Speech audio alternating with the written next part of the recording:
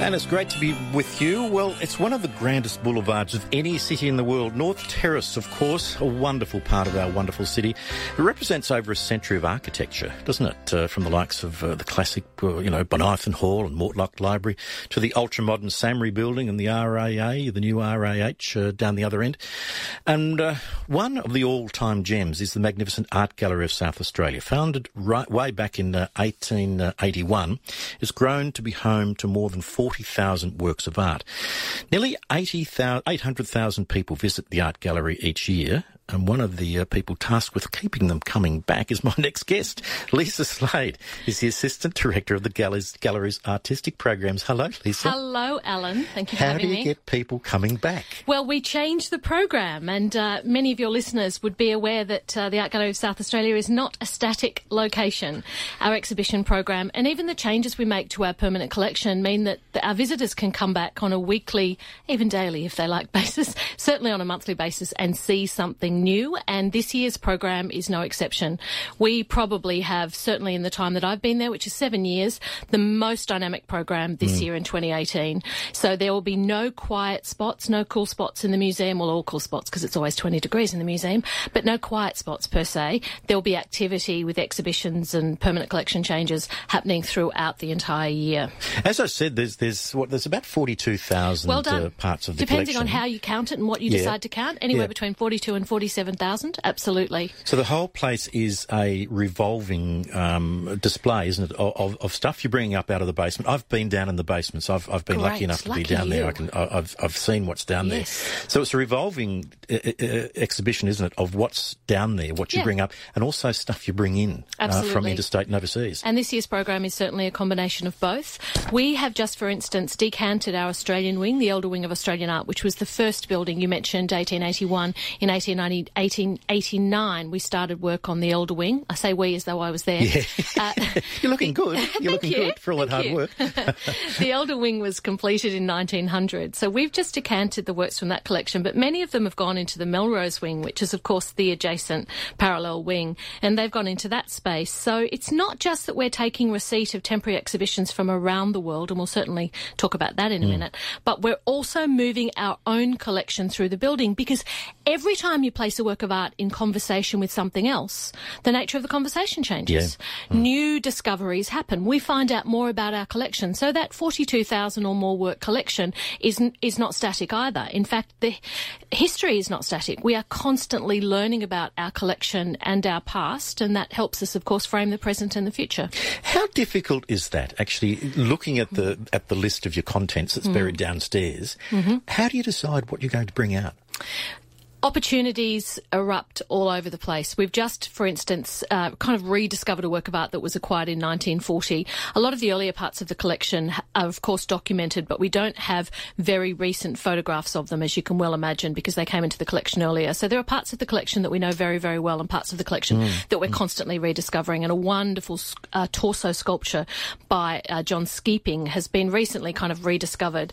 Now, Skeeping was the first husband of Barbara Hepworth, and Hepworth's quite important for Adelaide. We have her work in the collection, a work from 1970, but we also have a work in our public art collection in the city. So we found this work by her first husband. We now, for the first time, at least for some decades, have Hepworth and Skeeping on display at the same time.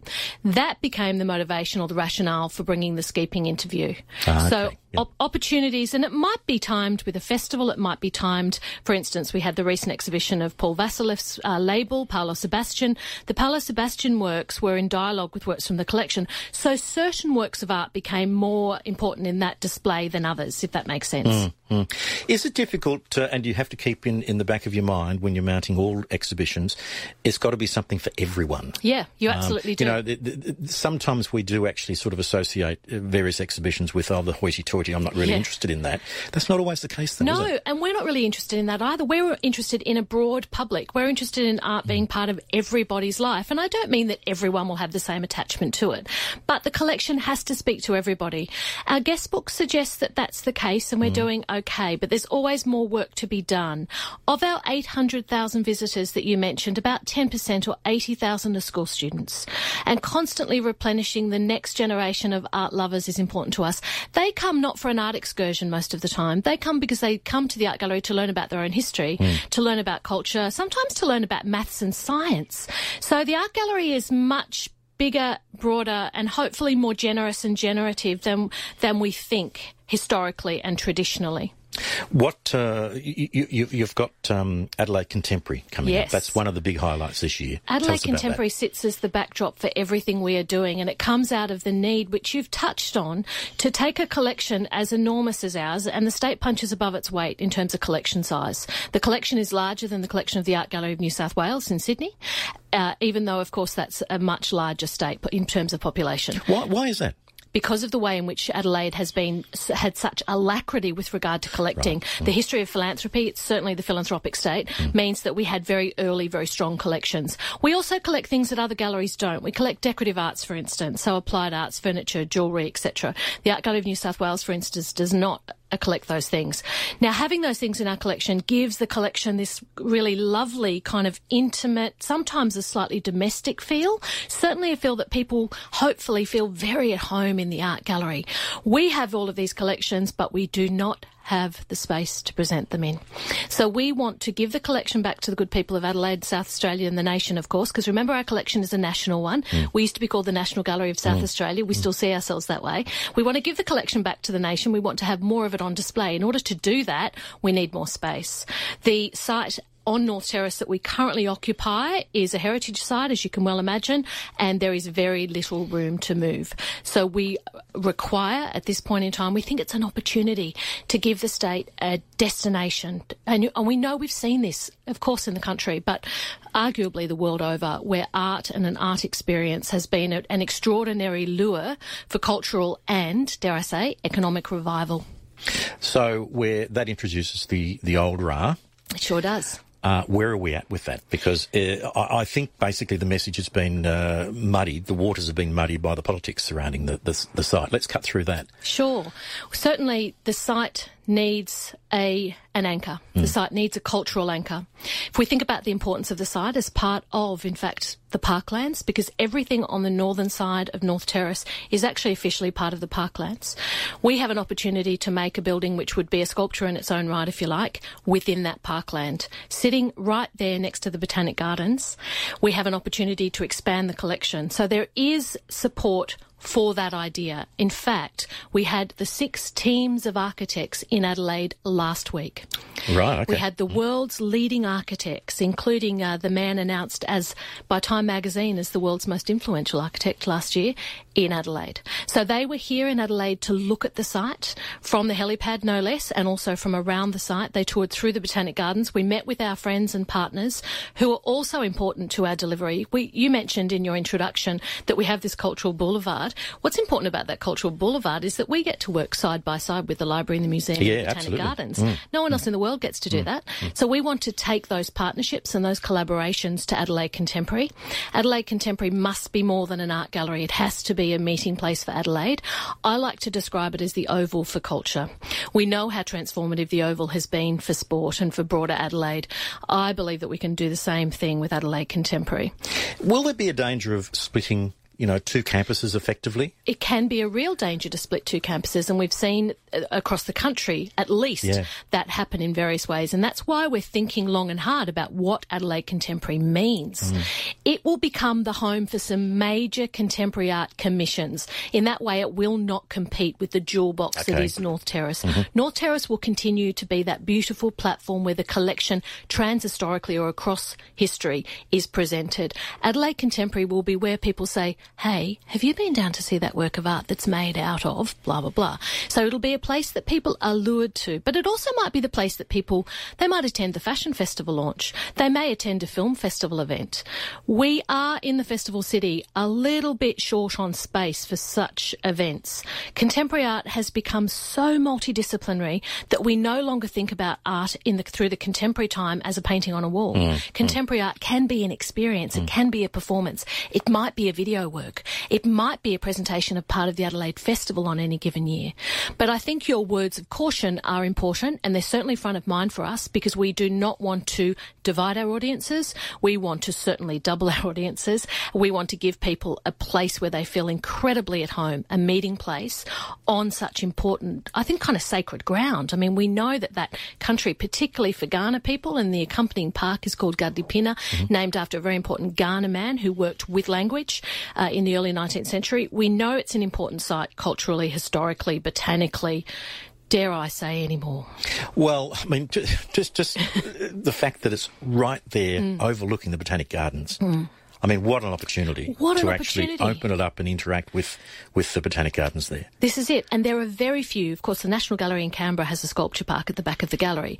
But the National Gallery in Canberra, or the Canberra itself, is so extremely, it's laid out in a way that it requires you to navigate various parts of it. We have an opportunity here with Light's vision, of course, to have a sculpture park right in the heart of the city. The building becomes part of that sculpture park. Exciting times. It is. Exciting times. When do you think we'll actually get a view that we know what we get? Designs are due in April. April, is it? We'll put them on public display in the art gallery. So all of your listeners will be able to come to the art gallery, and the art gallery is free for everyone every day, as you well know, with the exception of our temporary exhibitions, but you can always come into the gallery for free, and they will get to see the designs. So we will have them on public display from late April, early May. People will come in and see the 6 discrete visions by architects, both local, national and international, for the City of Adelaide. I like that you've actually convinced me, because I've been very conscious and very worried about this splitting the two campuses all along. You've actually sort of hit a nerve with me that this could be something, in its own right. Sure. With its own identity. The other thing is that one of the signatures we've developed at the art gallery is this idea of time travelling. We like to take things from the 21st century and to place them into conversation with works from the 17th century, for instance. That kind of signature will continue. We'll just do it very differently. And key to Adelaide Contemporary is the idea of the gallery of time. Imagine being able to tell the history of human civilization through as a walk-through experience, the display of our collection, which enables us to do it cross-culturally, to talk about time and to talk about human evolution. So that's one of the things we're looking at. But this idea of anchor contemporary art projects as a lure, and we'd probably rotate them on a 4 to 5 year basis. So we'd have a major installation which would involve a contemporary artist. For instance, we have the Japanese-born artist who lives in Berlin, Chiharu Shiota, coming to Adelaide this week. Chiharu Shiota takes thread in either white, red or black. And I hope everyone is looking up Chiharu Shiota right now. Shiota is her surname.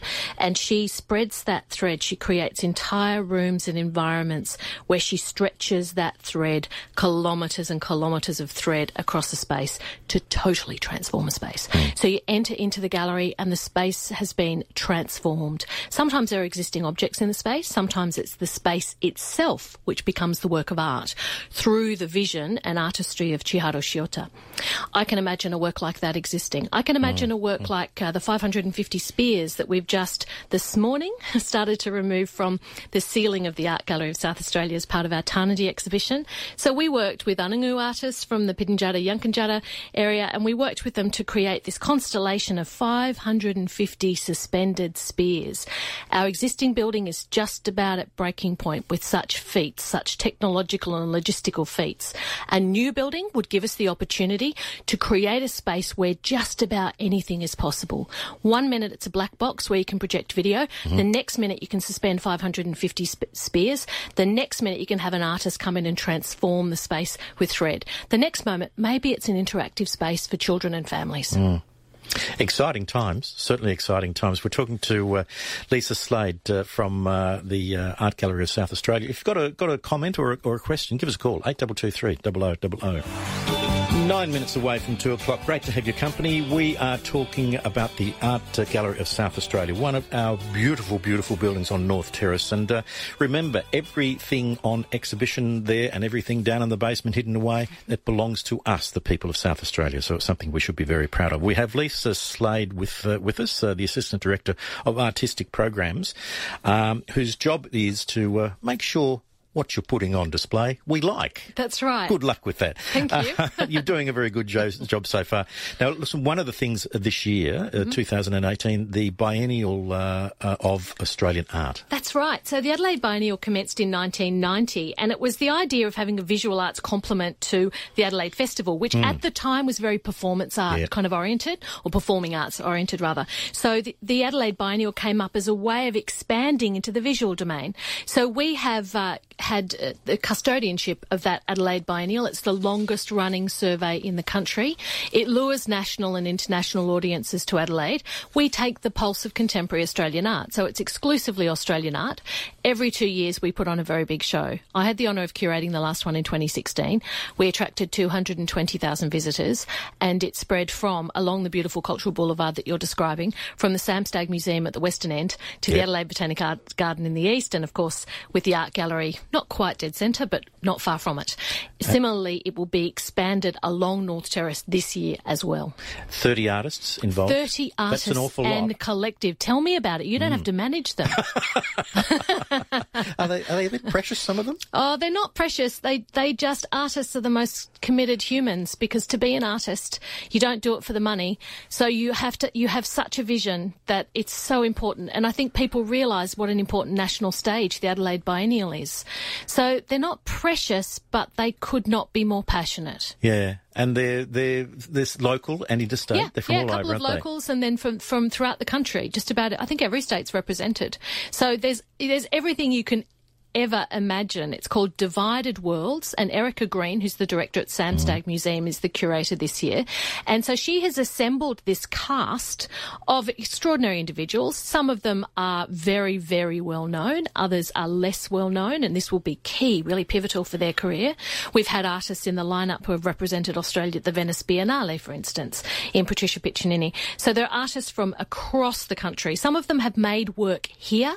Much of the work is new for the Adelaide Biennial. So we've had Tamara Dean, who's the kind of pin-up, if you like, for the exhibition. She's been making work in the Adelaide Botanic Garden. She's been plunging models into that lotus pond in all sorts of temperatures. A couple of weeks ago in 40 degrees, but the middle of winter last year in about probably 4 degrees.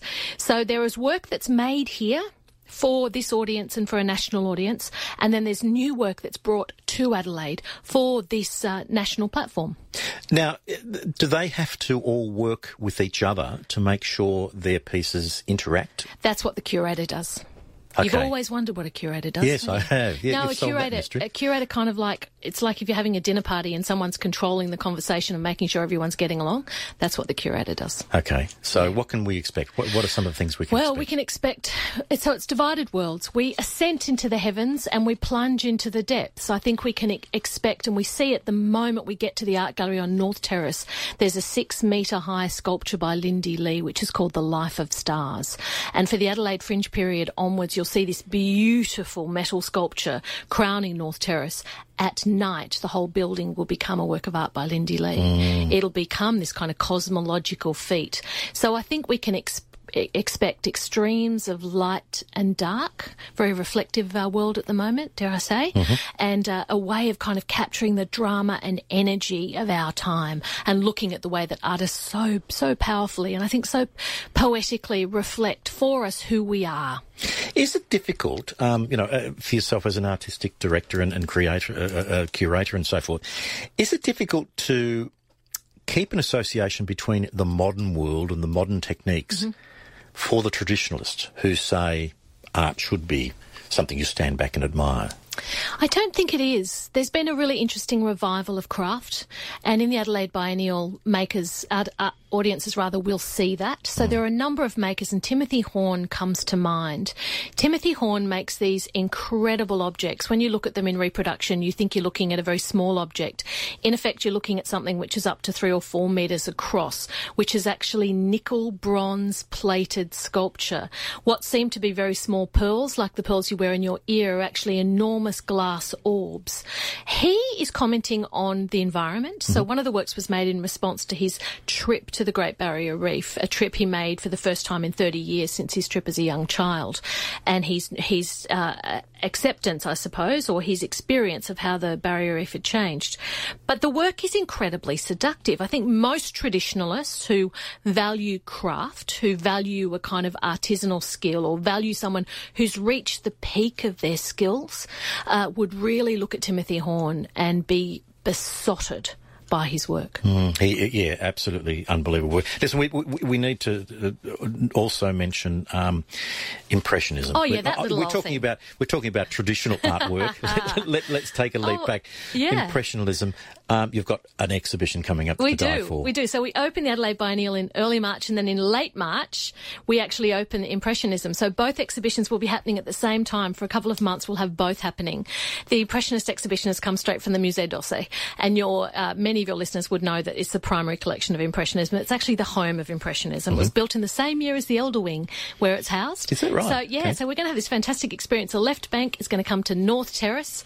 We're going to have, Paris is kind of falling out and dropping down into South Australia, which I think is going to be so extraordinary. We have about 70 works from the Musée d'Orsay collection that tell the story of colour. It's not just a grab bag of Impressionist masterpieces, it's the story of colour. And if there's anything radical about Impressionism, and one of the reasons we're drawn to it time and time again is about this idea of colour. Technological advances, such as the creation of paint in tubes and portable easels, for instance, made it possible for artists to paint en plein air. And en plein air just means outdoors. Outdoors, yep. Artists could paint outdoors for the first time. They could capture the fleeting effects of light. They could be in the environment and capture that environment. Now, that doesn't sound very radical 100 years on, but it was really an incredible breakthrough. And the exhibition charts that story. It's been curated by two of the curators from the Musée d'Orsay, and they'll be joining us here in Adelaide, and we'll be opening just before Easter. So it's the biggest blockbuster we've held at the Art Gallery. Most importantly, it will be held in the wing, which was built at the same time that those paintings were made. So Monet, Manet, Morisot, Renoir, Fantin-Latour, Pissarro, all of them. Exciting stuff. Absolutely, yeah, can't wait. It'll be wonderful. Hey, listen, thanks for popping in and bringing us up to date. Keep us informed, won't you, on the exhibitions coming up. This sort of the exciting times kicks off in time for the Fringe.